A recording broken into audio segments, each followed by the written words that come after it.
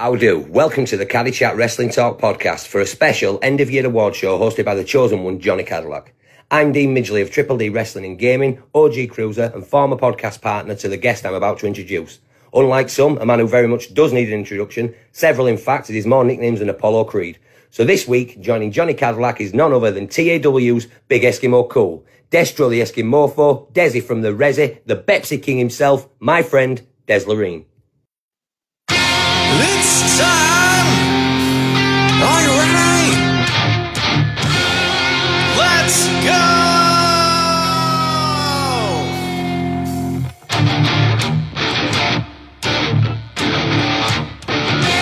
Guess who's back? It's Johnny Cadillac. Let's start the show. And welcome to Caddy Chat Wrestling Talk Podcast. I'm your host, Johnny Cadillac, and I must say, nothing against any other episode I've ever done of Caddy Chat Wrestling Talk Podcast, more specifically for this year alone, but there's one episode I've been looking forward to all year. I just had a feeling all year that we'd be back here at this time doing this episode after the success of last year, so why make it any different? The 2023 Year-End Awards with my friend and fellow Jericho Cruise Rager, Deztro The Eskimofo, Dez Loreen. Dez, how are we doing today? Hey, what's up, Johnny? I'm doing great, man. Thanks so much for having me back on. And yeah, like you said, man, it was a lot of fun last time, and here we are again. It's December. It's the middle of December. It's the 14th of December while we're taping this here. I don't want to pull back the curtain too hard. But Merry Christmas, everybody. Merry Christmas. Absolutely. Or Happy Holidays, whatever you're celebrating. Merry Christmas, Happy Holidays, whatever you're celebrating, indeed. And I mean, do you have big plans for the holiday, Des? Honestly, I'm here in town. I'm going to be working. I've got some big stuff brewing, so I'm just working on that, waiting for announcements to be made. And, I think I've got my bag ready and picked for the Jericho Cruise, and because right now, I forget the Celsius to Fahrenheit conversion, but It's cold here. It's very cold here. So I'm not wearing my tank tops and shorts anymore. So I can put them in the suitcase now safely. See, yeah, there you go. It's a little bit of a weather difference between Miami, Florida, and out in a Nunavik, Northwest Territory, Canada. A little bit. I mean, you want to talk about like opposite ends of the continent. You don't get much more opposite than that. Well, that was it, and that was exactly the big point, I think, when, Taryn and Spivak, shout out to Taryn, my co-host on TDS, when she introduced me to Jericho on the first cruise, was like, hey, this guy came all the way from the tip of the continent, and I remember showing people on my phone, it was just my background for a while, of just like, yeah, here's my home on the coast, and here we are, past the coast. Oh, man, I tell you what, and just a year ago, we were talking about, because, the Jericho Cruise, very similar in the time of year that was last year than it is this year. Last year was a little different because it ended on your birthday. This year we're going and partying just, a week before or 2 weeks before, but similar time of year. And I just remember, because I remember we had our list, and this is one of the reasons why I knew for sure I wanted you back on this episode, because where we agreed on a lot of our lists, we also disagreed on a lot of our lists. And at one point, you got a little frustrated with me, and you're like, we are going to debate about this. We're going to Miami. We're going to debate more about it there. It just makes me all the more excited for the cruise, nevertheless. Oh, it's great. It gives us ammo, like you said. We're going to be hanging out. We're going to be making fun of each other there. So 3 a.m. at the casinos, you know what I mean? So it's going to be a really fun time. Absolutely. And shout out to if any of our international friends who are close friends of Dez and I that will unfortunately be missing the Jericho Cruise. Don't worry. There is a decent chance that Dez and I could be in the casino at 3, 4 in the morning, and we're going to decide to video call you. You never know what can happen. There's going to be some of them there, too. I'm so pumped. I know. I have, no real memories. I remember meeting him, but I have no real memories of really hanging out with Pistol Pete. So, I'm super stoked for him alone, and then, everyone else, of course, too. Yeah. No, it's going to be so much fun. I just remember the first cruise, the first night on the boat, going to the casino, meeting Pete, having so much fun, forgetting his name, which is funny because Pete's such an easy name to remember. But I would call him Skyscraper because he was so much, because I could see him from across the casino. Just taller than everybody else. Absolutely. So it That was fun times. It was fun times, man. But yeah, definitely, Five Alive is going to be. It's shaping up to be the biggest one yet. A lot of people are criticizing because of the lack of talent announcements. But honestly, at this point, with Dynamite and Collision, there's so many moving parts. We're going to find out when we find out. You know, really. And I mean, they always wait till kind of the nitty gritty to announce the AEW talent. And I think it's even closer to the date for this one. And I honestly, kudos, because we know the rest of the lineup. And the thing is with the AEW talent is the storylines could progress and change. Injuries could happen where Tony Khan all of a sudden says, okay, I need these people on dry land here. Let's make the switch. And we get an email even the day of the cruise or the day before saying, breaking news, these people are out, these people are in. And so like, there's still a chance of that, but there's less of a chance if you just wait till right up until cruise time. And I get that some people want to get like merch and they want to bring things that they want to dress like the wrestlers. I totally get that too. But then again, like we said, like we just finished saying, there's a lot of moving parts. Yeah. And at the end of the day, I love the Jericho Cruise and I love the wrestling aspects of it. And that's why I signed up for it in the first place for the very first Jericho Cruise.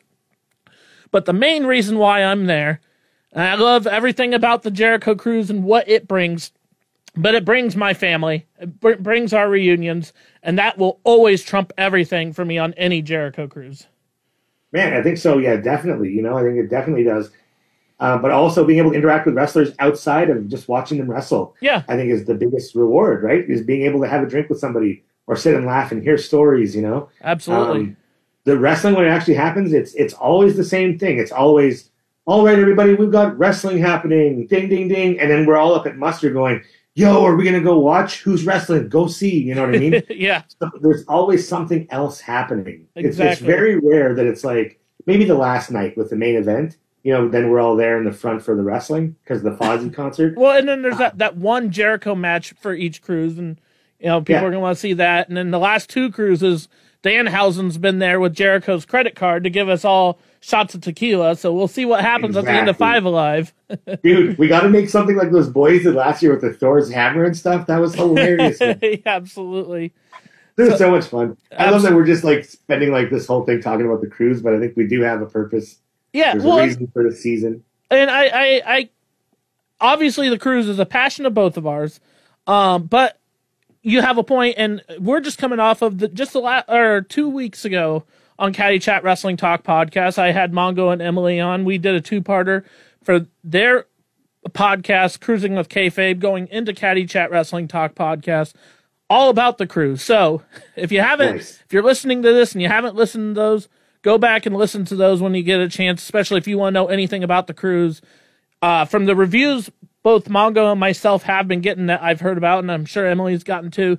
It hasn't disappointed. People have seemed to really enjoy it, whether you've been on all 5 cruises, or going on to all 4 of them, or you've never been on the Jericho cruise. People are enjoying it. So that's awesome. I'll check them out for sure, man. Thank you. Absolutely. Well, yeah. Again, so I'm going to reflect on it, I think, in the next couple weeks a little more, because 2023 and pro wrestling, in a lot of ways, was a horrible year when it came to like the deaths alone. Way too many deaths this year. And I reflected on them at nauseum, and I think, you know, the credit really should go to those individuals. Of course, I think the biggest 2 that hit wrestling fans, just for how young they were, was Jay Briscoe at the very beginning of the year, and then, of course, Bray Wyatt, Dez's 2022 Wrestler of the Year. A lot of sorrow, and I don't know, Des, because I have you on here, did you just want to share a quick reflection, and then we'll go into our happiness of the year?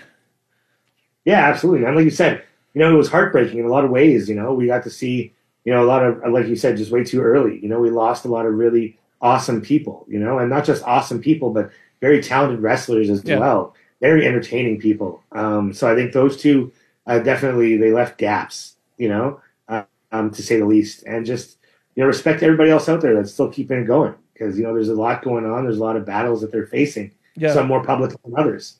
So definitely, you know, I think it's a reminder, especially this time of the year, to take care of each other and watch out for each other. Absolutely. Now, let's get on to some more positivity. The reason we're here, let's talk about the top of wrestling in 2023, all the fun stuff. Once again, we have the tag teams of the year, top 5, each of us. Women superstars of the year, top 5 for each of us. Top 5 male superstars of the year. And then AEW and WWE, we're each giving them a match of the year. You and I we've spoken, but we haven't spoken at all. Last year, you kind of gave me a sneak peek of your list. I wasn't willing to admit it. This year, I have no idea what you're putting on your list. And you don't know anything on my list either, so. That's right. I was going to send you my list again this year, but I was like, you know what? No, let's do this live. Yeah. Oh, yeah. I didn't really. I would have been okay with a preview, but I'd prefer not having a preview. So let's skip over to the tag teams to start off this podcast.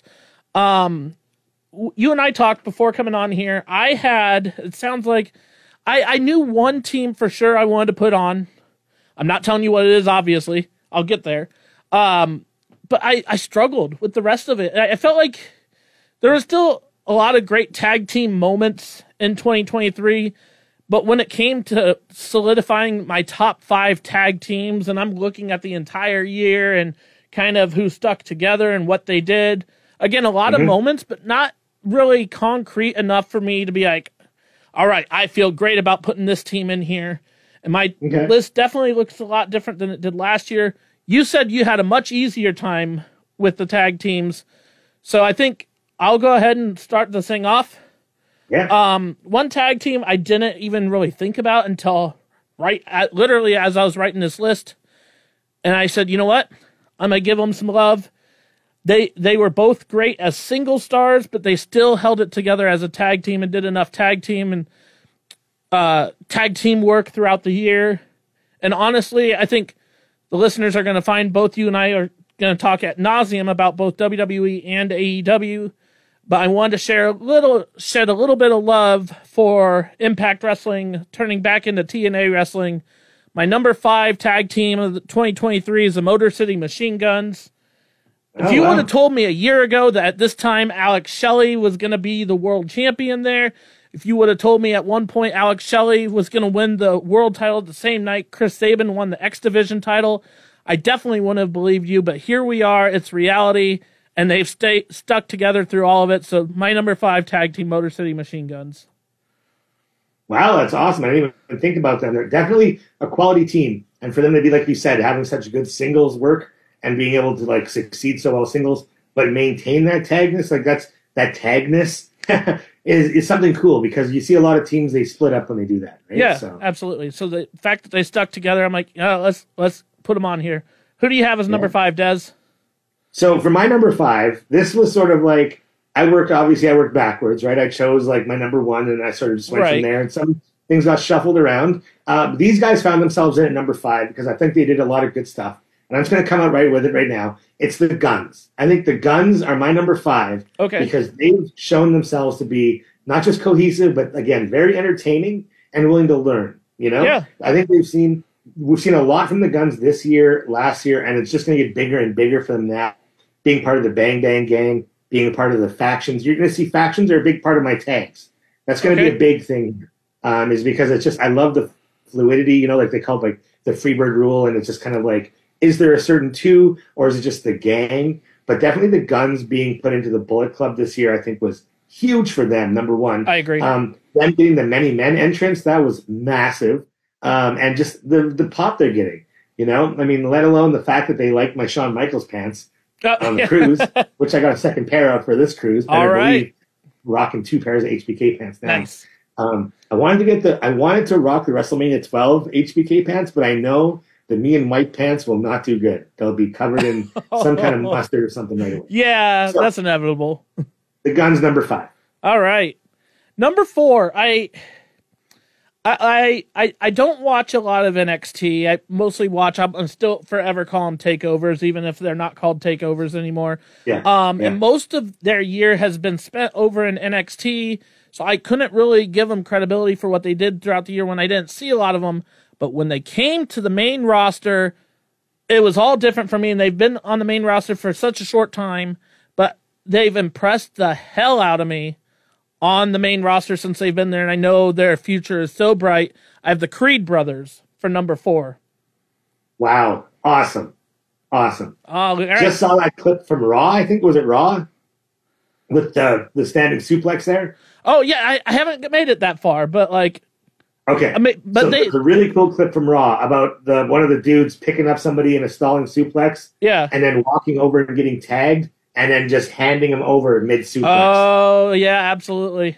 Pretty dope. Yeah. No, they do some things, even their finisher, because I'm a big, I would say my all-time favorite tag team, one of the greatest tag teams of all time, if not the greatest of all time, I say is the Road Warriors, and part of the reason why I like the Road Warriors so much is that Doomsday Device and the Creed brothers. They take something similar. They're like, all right, Doomsday Device is great, but let's add our own flavor to it. And so their finisher, they set him up like it is a Doomsday Device, but the other Creed brother does like a cannonball off the top rope and just kind of hits him sideways. I love it every time I see it. I'm like, oh, I'm a fan. So yeah, number 4 for me, the Creed brothers. Who do you have, Dez? That's cool, man. That is cool. Okay, so I've got Sami Zayn and Kevin Owens here for my number 4. Okay. Okay, so again, this is something that I think was just big. They started this year off really big. Obviously, the chemistry they have as best friends is awesome. Yeah. They're both Canadian. They're both amazing wrestlers, and I've gotten to meet them both in Toronto. I had really cool moments with each, and I think it's just super cool guys. I've always like sort of idolized their story. You know, like of just, hey, we're going to be pro wrestlers. Let's do it together. And right out of high school, they did it. Yeah. And they're doing it. Absolutely. So for them to have the tag team championships, to get so much TV time, and to just finally be the WWE mainstays, the pro wrestling mainstays that they should be. They're not indie, they're not indie darlings. They're not, hidden gems anymore. These are established the guys, right? And Yep. I think that's so cool to see. And man, there we go. KO and Zayn. Well, I'm gonna go right to my number 3 then, which is Sami Zayn and Kevin Owens. And I felt they needed to be mentioned. It kind of hurt me because looking at the year in reflection, when a tag team's not together anymore, it kind of hurts my mental chances of putting them on. And this wasn't because they broke up or anything, which the whole storyline, like going into WrestleMania and even after WrestleMania, was like with the bloodline saying, oh, you can never trust each other. Kevin Owens is going to turn on Sami Zayn. And they stuck together. And the reason they broke up is because Kevin Owens went to SmackDown. And so that wasn't, either their faults necessarily. And right. But to me, the biggest thing of all of it, and I love the story going into it, is for the first time in the 39 years that WrestleMania was a thing. Granted, there's 2 main events because there's night 1 and there's night 2, but we had a tag team championship match in the main event of WrestleMania, which featured Kevin Owens and Sami Zayn winning their first tag team championship together.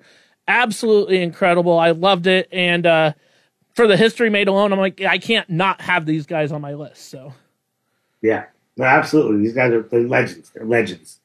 Okay, so for my number 3, I kind of just went a little bit blurry here, but this is something that I've been kind of like the way that it all came down. Okay. I chose Judgment Day to be my number 3. Okay. I think that they're just, as a group, I think they've had a really awesome year. They have. I think we could almost do like a factions too. We really could.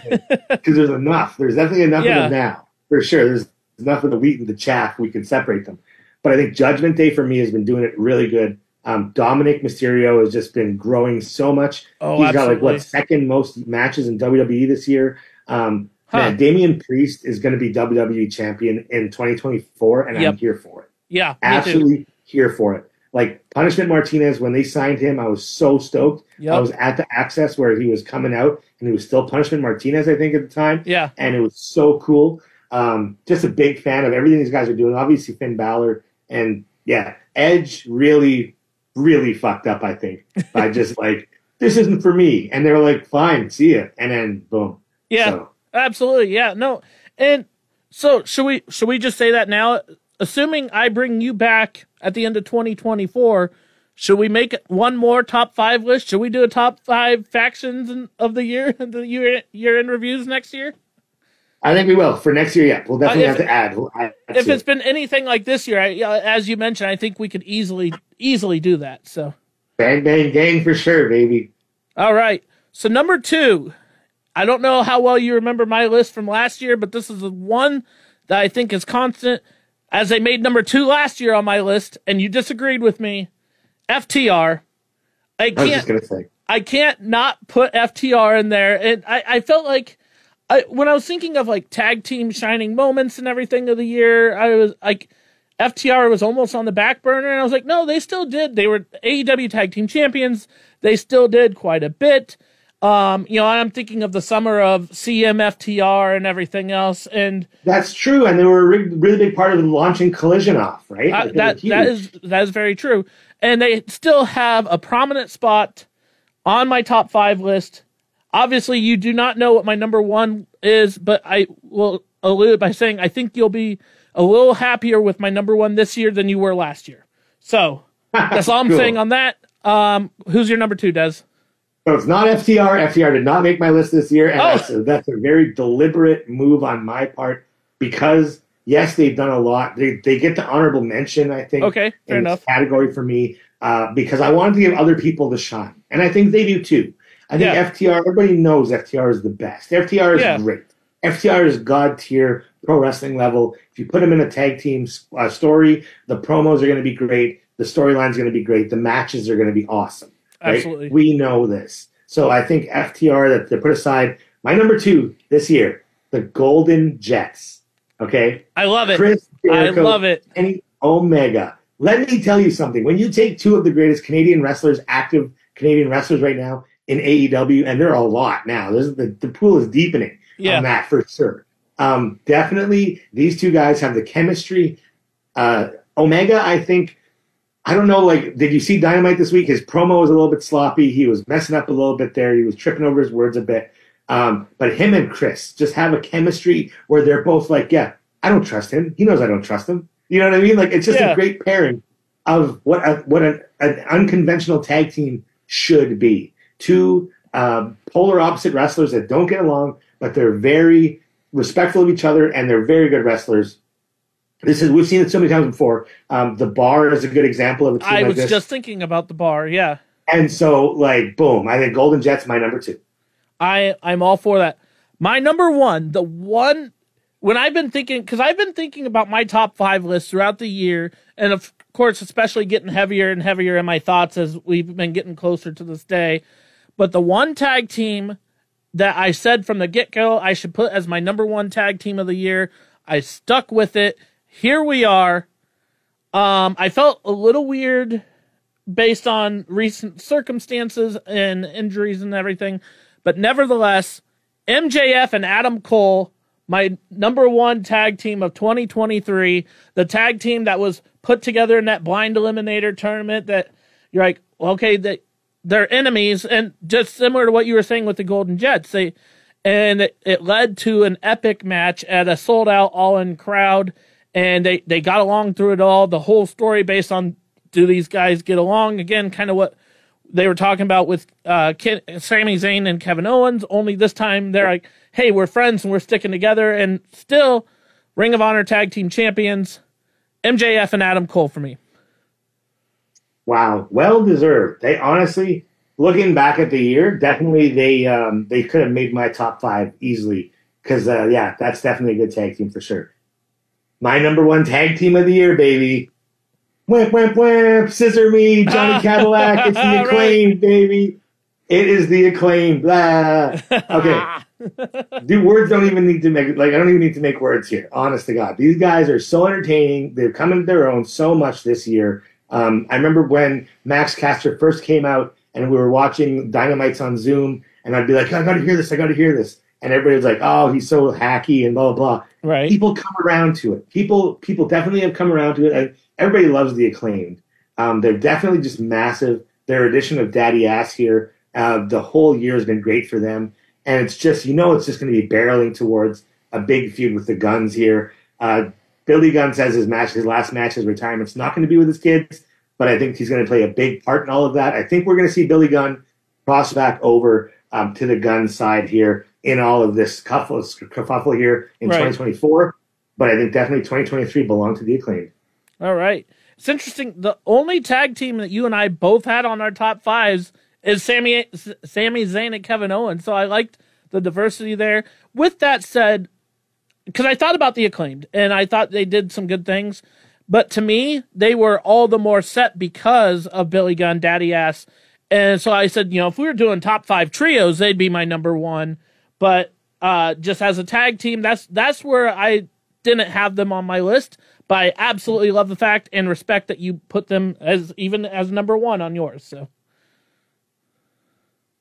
hell yeah, man! All right, love me some Acclaimed. Love me some Acclaimed.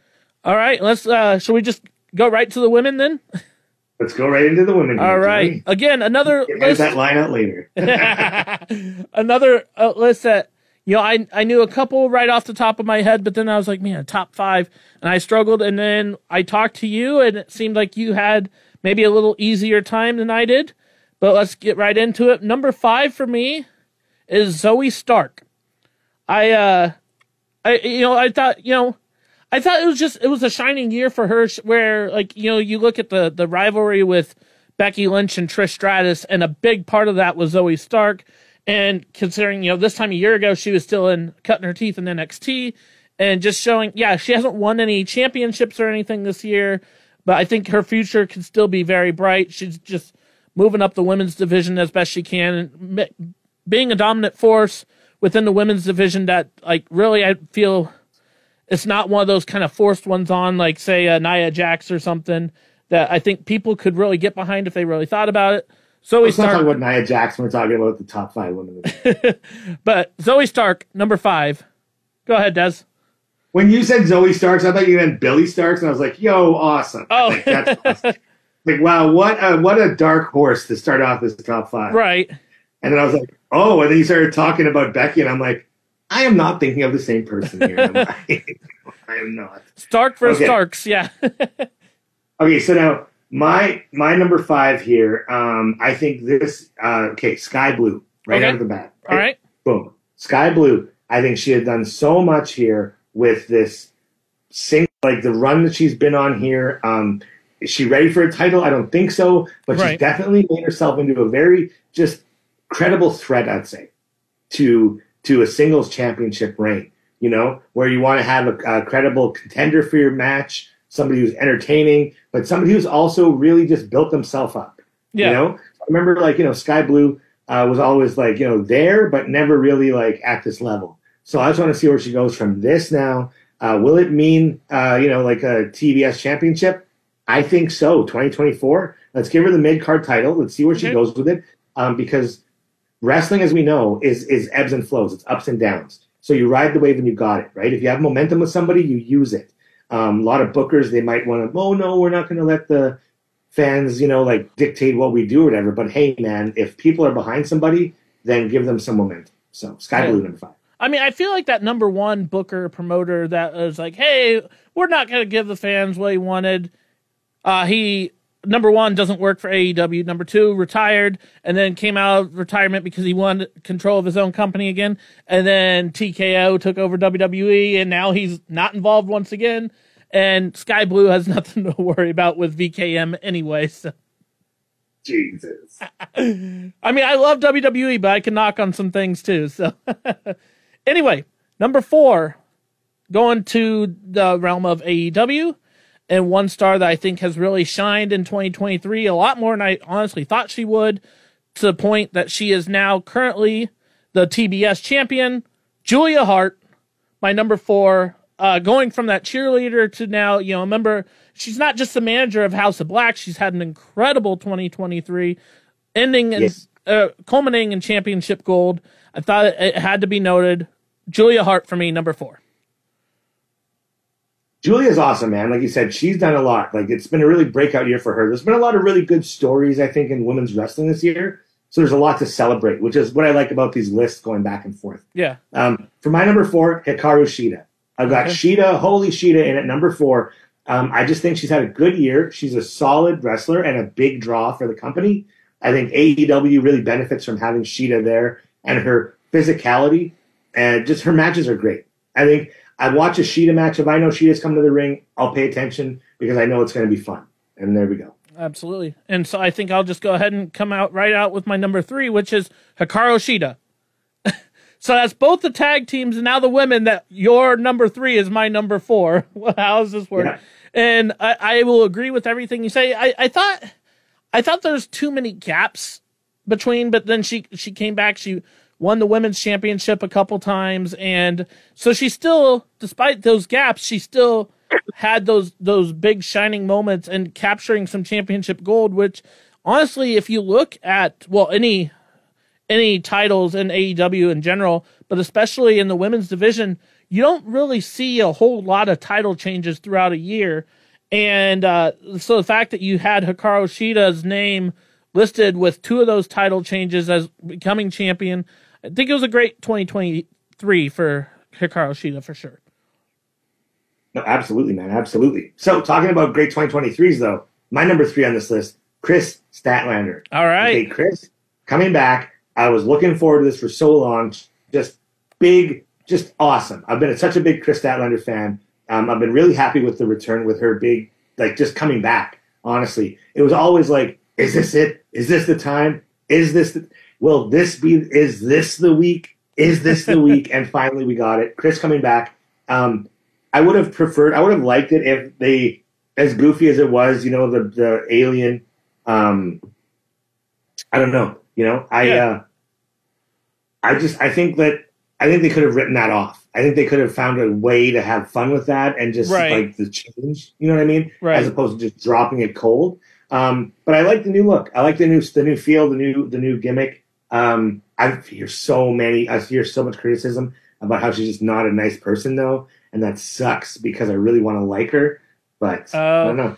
And that was the thing. Like the one Jericho cruise she was on, she was one of the few talent on that cruise that I didn't get the opportunity to meet. So I couldn't stand here and tell you one way or the other. Like I could tell you from like 4-Leaf Clover how much of a sweetheart Mickie James was. I loved Mickie James, but yeah, I can't tell you one thing or the other on Chris Statlander because I didn't get that opportunity to meet her on the cruise she was on. Yeah, I know, man. I know. I tell you. So, all right. Now, when I told you I struggled with my women's list, the two names I knew for sure were going to make it on in their spots was number 2 and number 1. So I'm going to just come out right out with it. Number 2, Timeless Toni Storm has had an incredible 2023, like completely transforming her career. And I mean, now like you're a friend of his and everything, but it's done a lot for Luther, where Luther's on TV every week now. And yeah, dude, huge for him. I didn't know how I felt at first when they were breaking up the Outcasts, and I was kind of sad about, because I love the Outcasts, I love Saraya, and I love Ruby Soho, and I love Toni Storm, and I was a huge fan of that faction. And then Toni Storm kind of leaving there, it was like no, keep them together. But then she's like, hey, I'm gonna still find a way. They'll be fine, and I'm gonna make myself shine even more in black and white. And that's exactly that what iconic promo. Tits up, tits out. Watch out for the shoe. Yeah, right? Chin up, tits out. Watch out for the shoe. Yeah, absolutely. It's a mainstay in AEW. It really is. So Toni Storm, number 2 for me. Awesome. So for me now, I went with somebody who didn't get a whole lot of time in, but when they did, they went wild with it. Okay. Abaddon is my number 2 for the Women's Wrestler of the Year. Okay. Abaddon has always been so creative and so sought after, I feel, by the fans. Anytime they're out there, anytime that you're just having, oh God, the makeup is so good. Yeah. I love them, and I just can't wait. I saw them on the boat and just loved them. And, man, honestly, the creepy factor, the wrestling is there. Yeah. Absolutely. I will never forget the first time I think it was the first time she was at least on Dynamite in 2020, and they were making a huge deal about the fact that Anna Jay was up next, and they're like, Anna Jay, and they didn't even say who her opponent was, and it's like, all right, cool, Anna Jay's coming out, it's probably going to be a nice victory for her, and then her opponent was Abaddon, and Abaddon came out with the victory that night, and I was like, it turned a lot of heads for sure, mine being one of them, and she hasn't always been on TV throughout, but still one of those ones who'll stick out for sure when she is there in a good way. Yep. So number 1 for me, again, I felt where women's wrestling has still been really good in 2023, but for me, and I don't know if you're going to agree or disagree with me on this, but there was only one woman I could have as my number one wrestler of the year, and that's Rhea Ripley. Incredible year for Rhea Ripley. Entry number 1 in the Women's Royal Rumble, winning the whole thing, even after being attacked by Beth Phoenix in the previous match, and going on to winning the Women's Royal Rumble, entry number 1, going on to having an incredible match at WrestleMania, winning the SmackDown Women's Championship, and has been champion ever since. And again, you mentioned Judgment Day, and a big part of Judgment Day and their success is Rhea Ripley, and a male faction being the one woman in there, but still like making herself shine in that group and doing big things with Judgment Day. 2023 has been an incredible year for Rhea Ripley, my woman wrestler of the year. And there we go, exactly. Mommy number one All for right. me over here too, man. Absolutely. Rhea Ripley, how can you not choose Rhea Ripley to be the number 1 pick for Woman of the Year here this year? Like, as our good friend Taryn would say, man, Rhea Ripley is just, that would be Taryn's pick as well. I know, absolutely. You know what I mean? We talk about it a lot. We talk about wrestling and stuff, and definitely Rhea Ripley, just 100%. Absolutely. I'm still a little floored, though, because I think this is the first time in either of our review episodes that we agreed on a number 1 for sure, as being number 1. I remember last year I said, like, for match of the year, I said Cody Rhodes and Seth Rollins at WrestleMania, and then you said Cody Rhodes and Seth Rollins at Hell in a Cell, and then you were quick to point out when, like, one of the internet sources said Rollins, and I think it was like the WWE year-end awards. It was something incredible. It wasn't just one of those random ones, and they said Rollins and Cody Rhodes Hell in a Cell is number 1. You're like, take that, Johnny Cadillac. I'm like, all right, Dez, but Vindication. But we have a solidified, agreed upon number 1 in the list. So I'm like, all right, let's go. Absolutely, man. Absolutely. Rhea Ripley, congratulations. Absolutely. All right, Johnny. As I always say, brother, bring on the man. Let's do this. All right. Top 5 male superstars of the year. Dez, we'll let you go first on this one. Okay, man. Here we go. So for my number 5 now, this is one of the rare appearances you're going to see a WWE superstar in any of my lists. Apparently, this is just like a subliminal thing that I've done. Now, my number 5, Seth Rollins. Okay. I think Seth Rollins has done so much this year with that World Heavyweight Championship. I just wish the logo was a little bit smaller on it. But Fair he's enough. done so much for being the workhorse champion, for being the most entertaining, for being the one guy to show ass, to put himself out there like nobody else has before. You know, I've read a lot of things this year, a lot of comparisons to like Macho Man and things. Okay. And I definitely see him as that spot. You know, like he really is entertaining on the microphone. He's just fun, and he's a great wrestler, and he puts on great matches. The storylines, what he's doing right now with CM Punk is amazing. I'm so glad that he is finally just, man, it's Seth Rollins' time. And I think Rollins is going to get bigger and bigger. I think as the years go on, he's just going to keep getting bigger and bigger, especially now with Triple H in the place he's in. I think 24 is going to be even bigger for Seth Rollins, if that's even possible. Well, that was, I want to shed a little bit more light on that when you mentioned CM Punk, because that was an incredible moment on Monday, and I actually read later on that they had no producers of that segment. They just let Punk and Rollins go with it. And to see Seth Rollins coming out to interrupt CM Punk as a happy-go-lucky, like everybody sing along to my song, Seth Rollins, he's doing his strut and his dance at first, and then he turns around and he's all business, and we see a different side of Seth Rollins. Not necessarily a new side, but a side we haven't seen in a while, where it's business and focus, and he says, you know, I hate you. And I was just like, man, this is so good. I'm so invested in this early on in Seth Rollins and CM Punk. I will say it's going to lead to WrestleMania, and like, count Johnny Cadillac in there for the ride. I'm all for it. So, with that said, so I knew for a while the names on my top 5 men list, and it was just trying to figure out the order. Number 5, I think this might be one of those names that you might disagree with me on, but that's okay. But to see where he was at the start of 2023 to where he is now, Jimmy Uso is LA Knight. Okay, there we go. Yeah. And the fact, you know, the Royal Rumble, he had that match with Bray Wyatt, and it was, L.A. Knight, yeah. Was it the Mountain Dew Pitch Black Unsanctioned match or whatever it was called, and it was very weird in a lot of ways, and it was a good weird, but it was like, and it was just, it was where, to me, and I think a lot of fans, it was more looking of how is Bray Wyatt going to get his start now that he's back in WWE, and it was okay. LA Knight's going to be his first step to really giving himself stardom, and unfortunately, it was not a good 2023 for Bray Wyatt after that. But LA Knight turned things around, and he only flew higher and farther from there.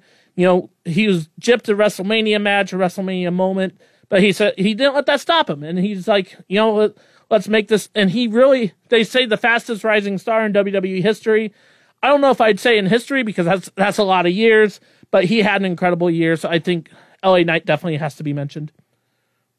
Awesome. No, LA Knight definitely worth that mention for sure. Okay, number 4. Here we go. The Mad King, Eddie Kingston. All right. My number 4. A lot of people on the fence about Eddie, they don't like him. They say, oh, he's not in shape. Oh, he's sloppy. Oh, he's this and that. No, Eddie Kingston he's just entertaining, man. He's a tough guy. He gives that old school sort of feel of like, this is a legit dude that is a tough guy. He's not the smarmy, cocky guy. He's the tough guy, right? Yeah. He's very much like the Taz of this generation, I feel, I can see that. But definitely his run here this year with the Strong Championship, with the Ring of Honor Championship, did he need to, I don't know, him entering the Continental Classic by putting up both of the championships, we'll see. You know what I mean? Obviously, I think that was a really sort of a weird move. I agree. Because it's like now this person, now when they announce it, you hear Excalibur saying this person's going to be this champ and this and this. And it's like, bro, you got to know. No, this person has to win these belts, keep one and the other two. But then they go up to tournaments again?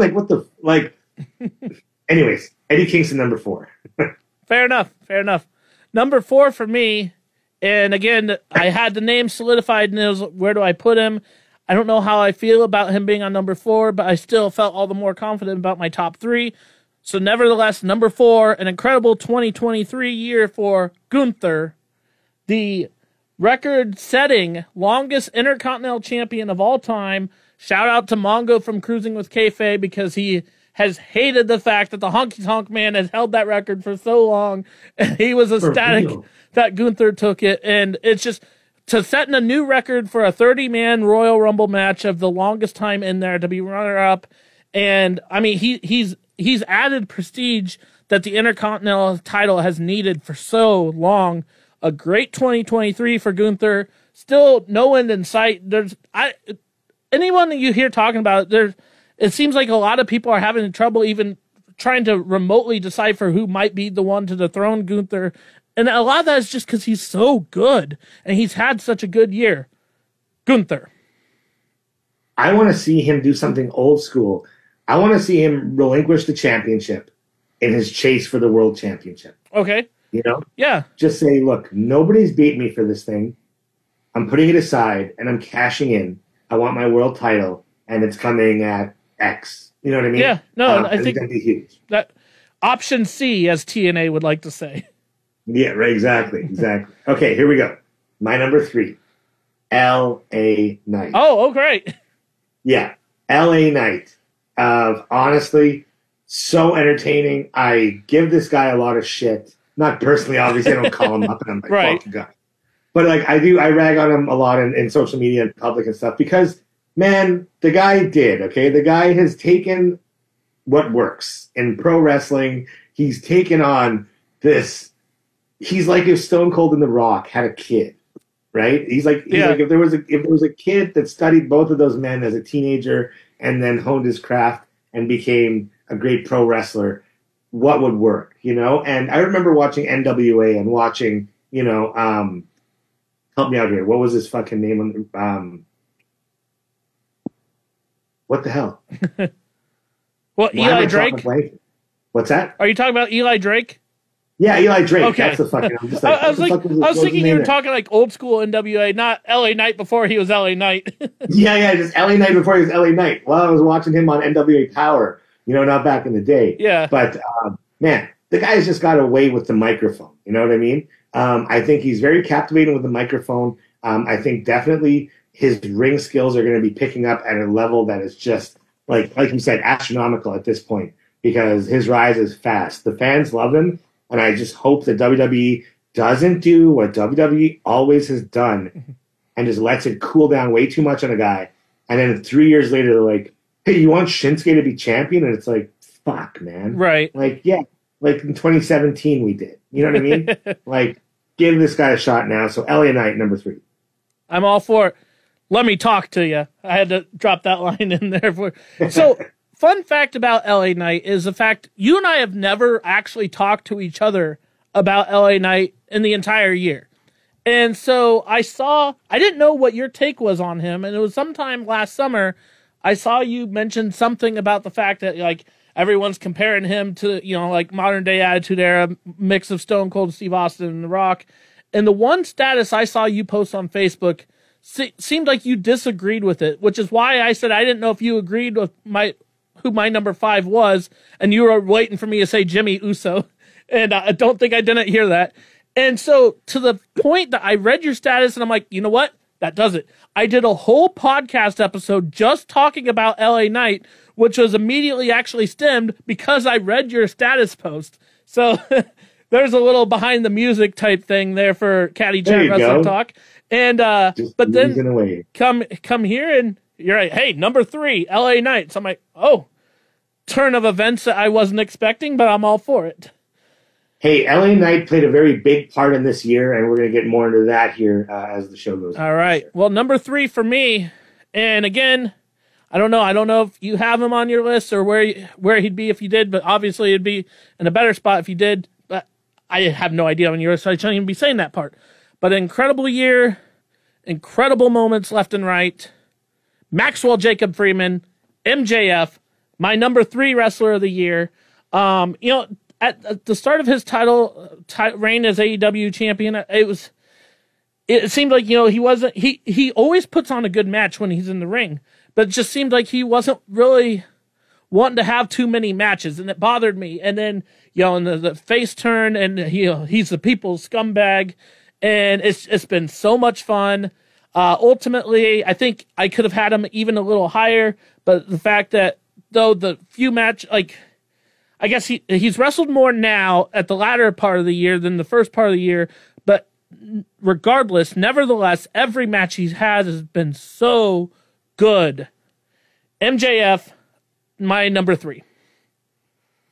I was just talking to Taryn about MJF here a couple days ago. I think she'd agree with you, definitely. Number 3 is a good spot for MJF. Spoiler alert, MJF did not make my list. All right. That's right. That's right. The AEW champion did not make my list here for top 5. Well, my spoiler, Roman Reigns didn't make my top 5 either. So, and neither did he make mine. I don't think that he's. I don't think he's the top 5 wrestler because you have to wrestle. Like I know that I chose Bray Wyatt last year, but you got to wrestle if you want to be wrestler of the year. So, well, full disclosure, there was a little bit of bias with you choosing Bray Wyatt last year. Anybody who knows you knows you love Bray Wyatt. Yeah, absolutely. So, absolutely, okay, definitely. So let's get into my number 2. All right. We're getting near the tip of the top here. Now we're getting there. We're getting up there now. Definitely number 2 has gotten higher than most in this mountain. I think it's been an absolutely stunning year for this man. And let's just fucking do it, man. Let's just do it right here, okay? Swerve Strickland absolutely gets my number 2 pick here. I think Swerve Strickland has had probably the best year out of any singles wrestler in AEW. I think he's just going to the top here. I think he definitely chose his spot with Hangman, and a lot of that I think rings true. I think that he definitely feels like he's more deserving of a bigger spot. And man, the matches he's put on this year, wow. Okay, we're going to definitely, there's more to cracking in that egg for sure for me, but Swerve Strickland number 2 with a bullet.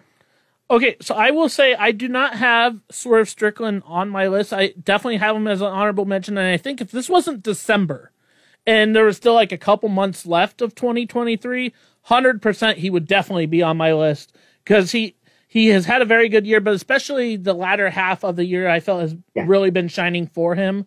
So if this was like, say, September or October right now, and we're waiting for December, I'm like, all right, Swerve Strickland for sure on my list. But nevertheless, number 2 for me is somebody you've mentioned already, Seth Rollins. Right. I saw a post recently, and I didn't realize it until I read that. He is the only wrestler who has had a match at all main roster premium live events in 2023. The only wrestler is Seth Rollins, who's wrestled in every pay-per-view. You'd think that there'd be more people than that. You would think. And those were like... And the fact that he did exactly what he said he would. Roman Reigns is never there. So the big championship is never there. It's never defended. And Seth Rollins said, you put this new title on me, and I'm going to do exactly what Roman Reigns hasn't been doing. I'm going to defend it all the time, including on episodes of Raw. He defended on NXT against Braun Breaker a while back. Mm-hmm. It's been a very good year for Seth Rollins. Seth Rollins, my number 2. Hell yeah, man. Rollins, like I said, workhorse. Yeah. All right. Here we go. The number 1. My number 1 wrestler of the year. Last year, I chose Bray Wyatt for very obvious reasons. I love Bray Wyatt. This wrestler had a bigger year than any other wrestler in existence, simply because he got to spend my 40th birthday with me. My number 1 is Wardlow. That's my first pick. Oh, man. Wardlow's year. Absolutely. Wardlow going from long hair to short hair and killing it this year here, coming back. I feel like AEW definitely needs to give him a little more direction. Yeah. But he is my favorite wrestler, so there you go. Like it, love it, or hate it. Wardlow is my number 1 pick. But that being said, I would like to call this category not the top 5 single wrestlers or who is your top 5 wrestlers of the year. This is now the Bray Wyatt Memorial Single Wrestler Top 5, because he will always be number 1 to me. Bray Wyatt in my heart forever. Rest in peace, King. Honestly. Absolutely. All right, fair enough. And I respect that. I absolutely do. So where I also mentioned I try to keep my personal bias out as much as possible. Sometimes it's hard to ignore anyone. It's hard to ignore the personal bias and where they want. Rhea Ripley, everyone's known, has always been one of my my favorite, if not my favorite woman. And actually, I was going to have Chelsea Green as number 5 on my women's list now that I think about it, just because I thought she, even though she hasn't really been in too many big matches, but just the entertainment aspect of it and what she's done, I thought has been a great year for her. But I digress. My number 1 wrestler, is he my favorite wrestler? Not necessarily. Do I like him? Absolutely. Has he had an incredible 2023 year? No doubt. OC, Orange Cassidy, my 2023 Wrestler of the Year. Simply, I mean, I think he could very well, in the history, 5-10 years from now, we could still say the greatest international champion of all time. And like all the title defenses he's had. And it's just, I don't know. A year ago, I would not have thought, Orange Cassidy's always been very good. I didn't think I would have him. I'm not going to say I wouldn't think I'd have him in my top 5, but I definitely wouldn't have thought I would have had him as number 1. But you just can't ignore what he's done. You really can't. Oh, wow, no. I mean, hey, that's definitely a great number 1 pick. I mean, that's very good reasons to have him as well. Like I said, I'm picking, I think, on personal bias a lot of the times, which is great because we're it's a good team. You're like play-by-play on color commentary, where Absolutely. You're going, stats-wise, this person's had a great year, and I'm like, but I love this guy. I don't care about what his stats are. I just love him. Yeah. And this is why he's my number 1. So it's awesome. I love this. It's a good chemistry. Absolutely. I will fully agree with that.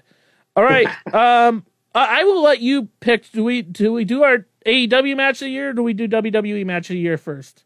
Let's start off with WWE match of the year first. All right. And let's let you start off with what you have for matches. Or I guess you said you didn't have an honorable mention. We talked off air. I think you said you didn't really for match of the year. I do have an honorable mention listed for each. So I think I'm changing the script. as opposed to what we did in our pre-podcast meetup. But I will go ahead and mention my honorable mention for both, and then we'll let you give your match of the year for both. Honorable mention for me, for WWE, from Money in the Bank. I don't know. Based on my track record with you on this podcast, I don't fully know how you're going to feel about it. But when it talks about storytelling and moments and history being made for different reasons, Solo Sikoa and Roman Reigns versus the Usos from Money in the Bank is my honorable mention. The fact that that was the only time in the last 3.5 years that Roman Reigns has even been pinned, and where I wasn't expecting it. I remember I did not watch Money in the Bank live, and when I finally got to that main event, it started off so slow, and I was fighting, falling asleep, and then the match progressed, and it got so much better. And at the end of it, I was wide awake, and I was on the edge of my seat, and just the kick out of the pinfall into the low blow with that storytelling of Jey Uso and Roman Reigns, and then they hit that Uso splash, or I think that was, it wasn't a 1D, I think it was the Uso splash from Jey Uso, and I said, there's no way that's it. 1, 2, 3, and I was like, I was not ready for that. Not to say I wasn't ready for the Usos to win, but to pin Roman Reigns, I thought, just the storytelling, incredible. Was it my match of the year? No. But do I need to mention it? Yes. That's awesome, because that's definitely a moment. That's a huge moment. Like you said, that's what we watch wrestling for. Absolutely. Is those times where you're literally just drained, you're at the end of the line, it's the candles going out, and you've got it on TV. Sometimes you're half watching. I'm really guilty of that. But then you're like, what was that? Whoa, hey, what? And then, like you said, edge of your seat. I don't know how many times this year pro wrestling has put me on the edge of my seat. It's been amazing. Absolutely. This is why we love it. This is why we love pro wrestling. So yes, we do. Definitely awesome. My WWE match of the year. Again, personal biases here. Definitely, I said LA Knight was going to play a part bigger in this night here, and this is it. It is the pitch black match. Oh. Bray Wyatt versus LA Knight is my choice for match of the year. And here's why.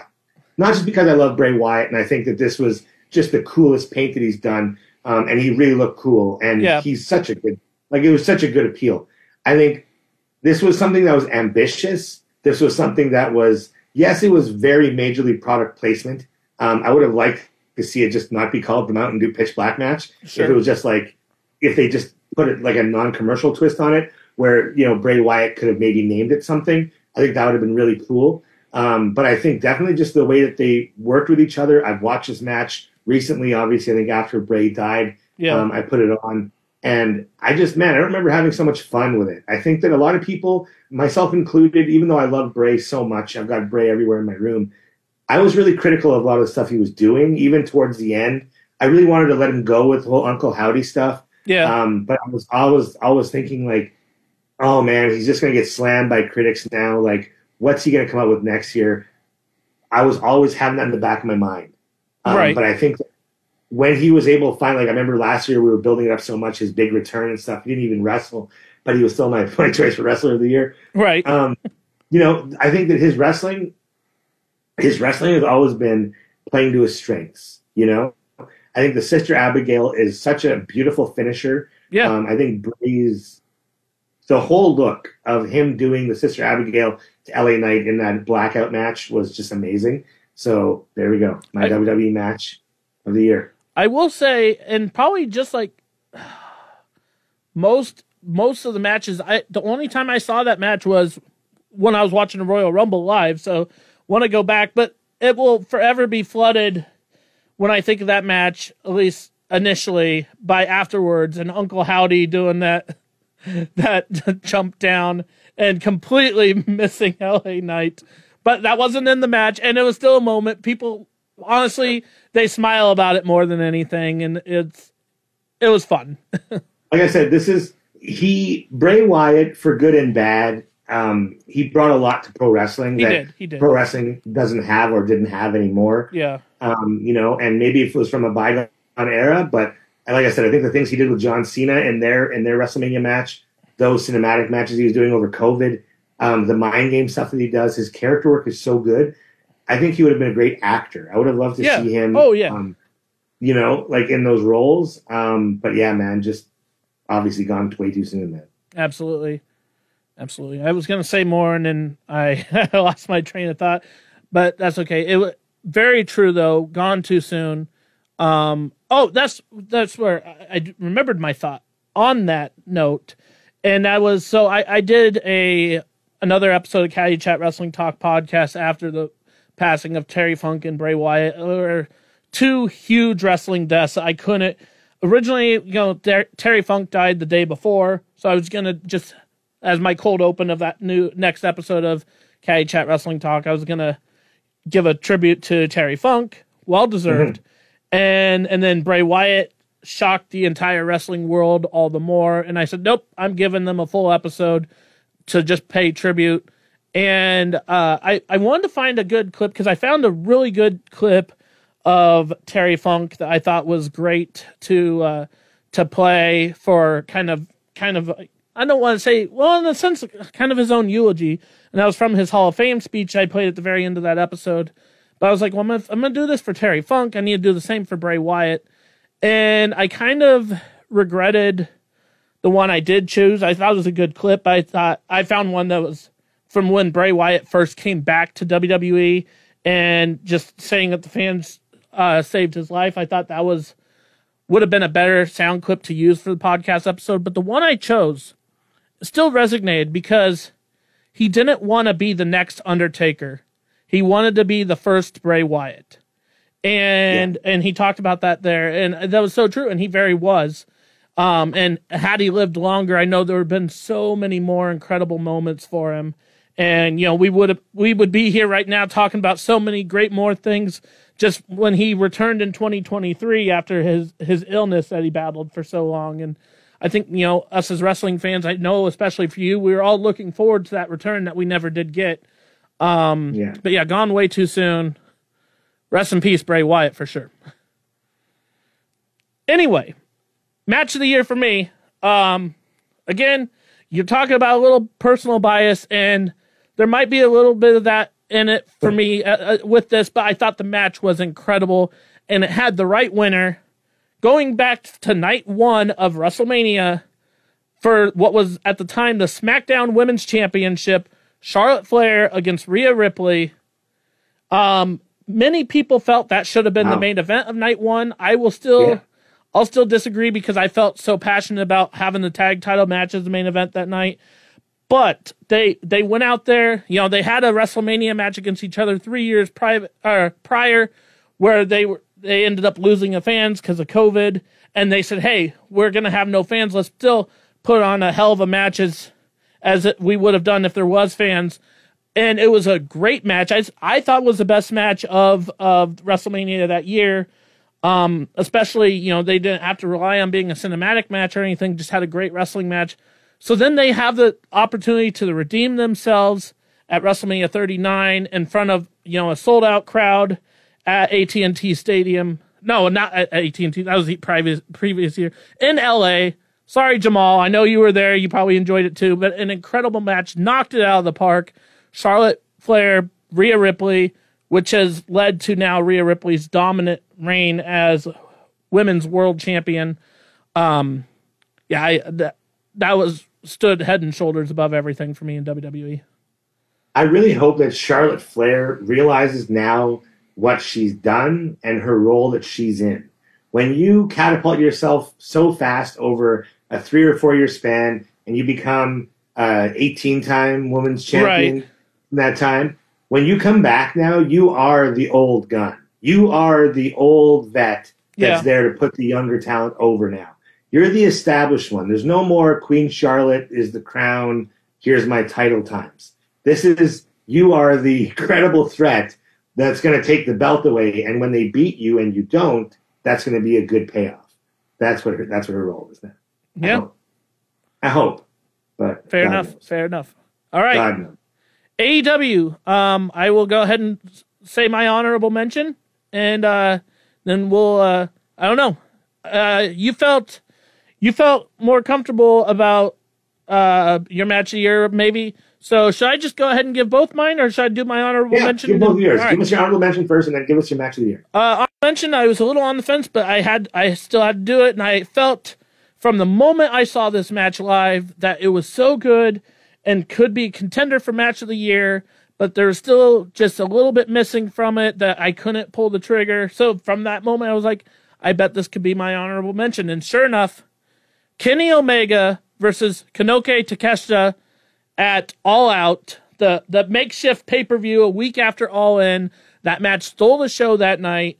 And again, the storytelling between Kenny Omega and Konosuke Takeshita, that Kenny Omega is still yet to get the W, and you thought, okay, this is the one time they're facing each other. This is when Kenny Omega is going to pull it off. It's just Konosuke Takeshita. And that was not the result we got. And an incredible story told along the way. Very fun match to watch. Very good match. I'm giving them my honorable mention for 2023. Nice. So who gets your match of the year then for AEW? But match of the year, also a Kenny Omega match from just a couple months prior at Forbidden Door against Will Ospreay. Yes. That is my match of the year. The storytelling in there. I at that point, I was so sick of seeing that stinking screwdriver in every Kenny Omega match. And it played a factor, but it wasn't the deciding factor.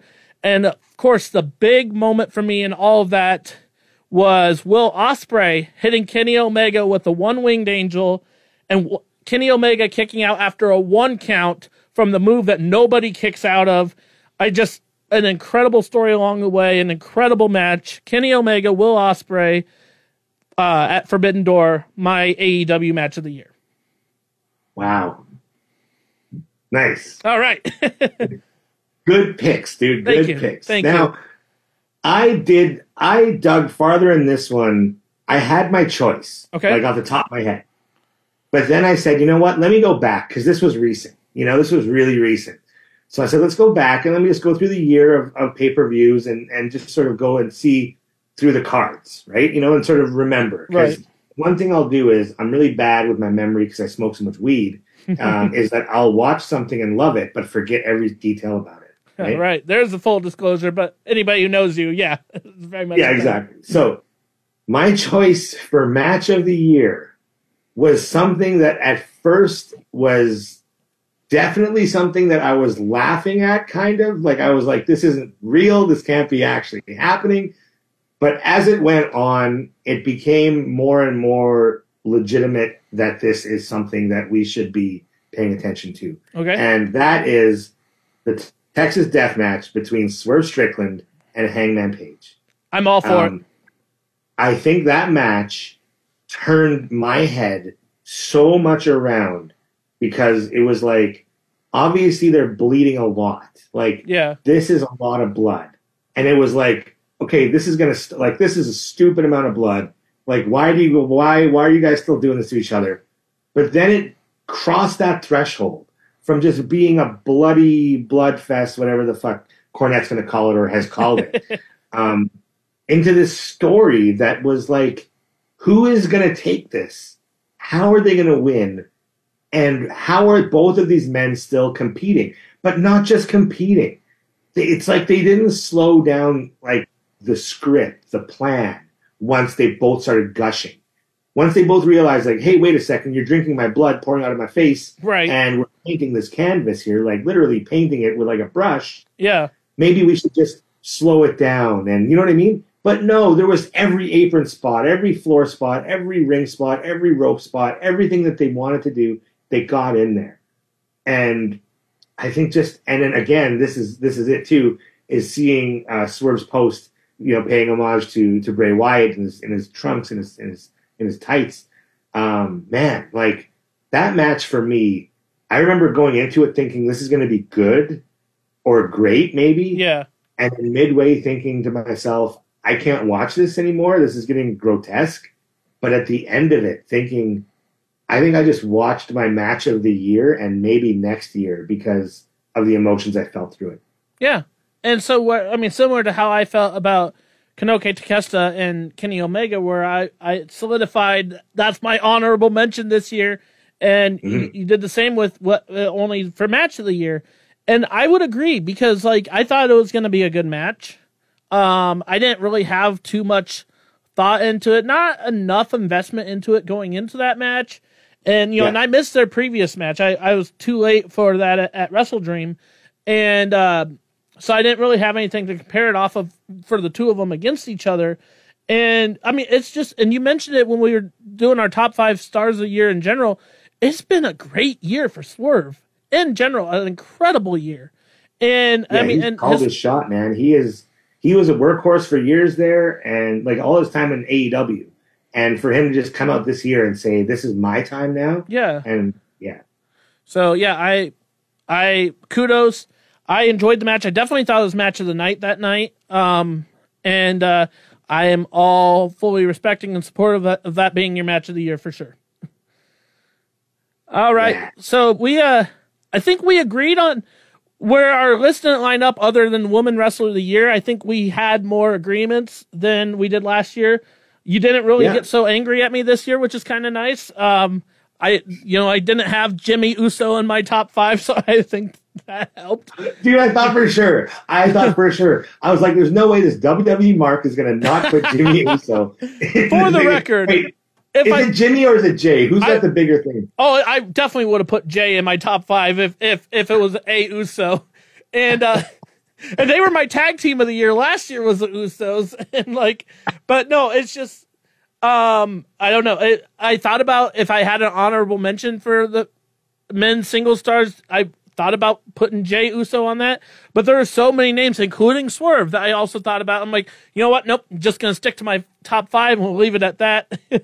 But yeah, I've got Jay White as my honorable mention for the men's. Jay Switchblade. Okay, Jay that's fair. That's very fair. So yeah, I think he's gone from somebody that I knew something of to somebody who's like one of my favorites to watch on TV. Don't miss a match, that kind of stuff. I like it. I like it, and I respect that. I think it's a good answer.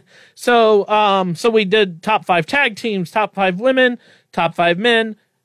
Match of the year for WWE, match of the year for AEW. Let's say this time next year, let's get back together for the three-peat.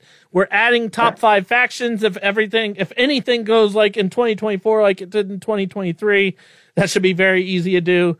But Dez, it was a lot of fun having you on today to reflect on the year of wrestling. I want to ask you one question here as we close off this year in review here. I want to ask you something we didn't practice or this is not rehearsed all right, here. Yeah. But in your opinion now, which promotion in North America or even just which promotion in the world had the best year in your opinion? Oh, man. I almost feel like it's a cop-out if I said WWE, and part of me wants to, but I'm looking at my list. I think I actually had more standouts from AEW on the list, which says a lot. So I think it's still... I mean, WWE's forever like that flagship company, but that doesn't necessarily mean anything, right? And they definitely had a lot of fill of moments, but AEW had a lot of fill of moments too. So, it's definitely going to be one of those two. But honestly, like Impact Wrestling, in 2024, we're going to be talking about TNA. I'm so excited that they're back to TNA, or going to be back to TNA. That's cool. Big things for them. And I always enjoy watching their pay-per-views, but I don't know. If I'm looking at my list, I might have to say AEW, to be honest. Wow. Okay, this is going to flip the script because I'm actually looking at WWE here as having. I was ready for if I said WWE, you were going to be upset with me. You're like, oh, of course. Well, see, now this is it. I'll be as realistic and honest as I can here. Okay, and I think Taryn and I talked about this recently too, and she's a big advocate of this. Is WWE, man? They're the juggernaut, but I think this year with the Endeavor, with the TKO, with Takeover, absolutely. with Triple H coming into power. And now with them getting CM Punk back, Taryn hates him, absolutely hates his guts. But like he's a name, he's home, he's getting storylines now. There's a whole lot WWE's done this year. I think AEW definitely had a big year too, but I think the shine is starting to wear off a bit on AEW, and they're starting to show a bit of the cracks of you got to be in this. Like WWE is looking at the last 50 years and the next 50 years. I think AEW needs to have a long-term scope as well, because right now, I don't think AEW had a very good year. I think Tony Khan really needs to get somebody in there that's going to be a muscle as far as a boss. because he cannot be the best friend fanboy that he has been. Correct. He can't be like, I was just watching, I think it was Wrestling with Regret, where they were just talking about, like, he was like saying, do you think Vince gives these guys options? No, Vince tells them, you're going to be at this meeting. Yep. This is the meeting, you're going to be at it. It's not, hey, can you do a meeting? Hey, can you do a meeting? No, there needs to be more of an authority figure, I think, in AEW. And I think that's where their weak link is, because it's showing in their booking and it's showing in the decisions being made. So I'm hoping that AEW has a stronger 2024, but like, man, 2021, yes. 2022, yes. 2023, All right, and that's coming from me. Yeah, you know? So I don't know. let me rephrase my answer, because I fully agree with you. So where I don't want to like completely flip flop, which it's going to sound like I am, because I wanted to say, and part of that was I wanted to say WWE, and I was ready for you to yell at me. Yeah, but, of course. I mean, it's no secret about like the drop of attendance in AEW. It was a big thing for him to get, Adam Copeland. That's a huge thing for him. But so to me, I think what it is for that was great for AEW was a standout performance, a standout stars. They really built up some of those names. Like I said, I did not think I would be standing here saying Orange Cassidy as Wrestler of the Year. I did not think I was, Adam Cole and MJF would work as a tag team. So really, for a perspective of the stars and building their talent, AEW takes that. But for the moments and the overall year and the production and everything, that's where WWE still stands out for me. Is that fair? Yeah. All right. Fair, sounds good. Definitely fair. This was a lot of fun. Thank you. I swear to John, this has been the best, man. This is a really fun night. Oh, man. Well, this was another episode of Caddy Chat Wrestling Talk Podcast with special guests Deztro the Eskimofo, Dez Loreen, for 2023 year-end review. I hope you had just as much fun listening to this as Dez and I had having a conversation. So, Dez, thanks again. And in the meantime, thank you for listening to another episode of Caddy Chat Wrestling Talk Podcast. I'm your host, Johnny Cadillac. And until next time, we'll see you then. Have a good day, everyone.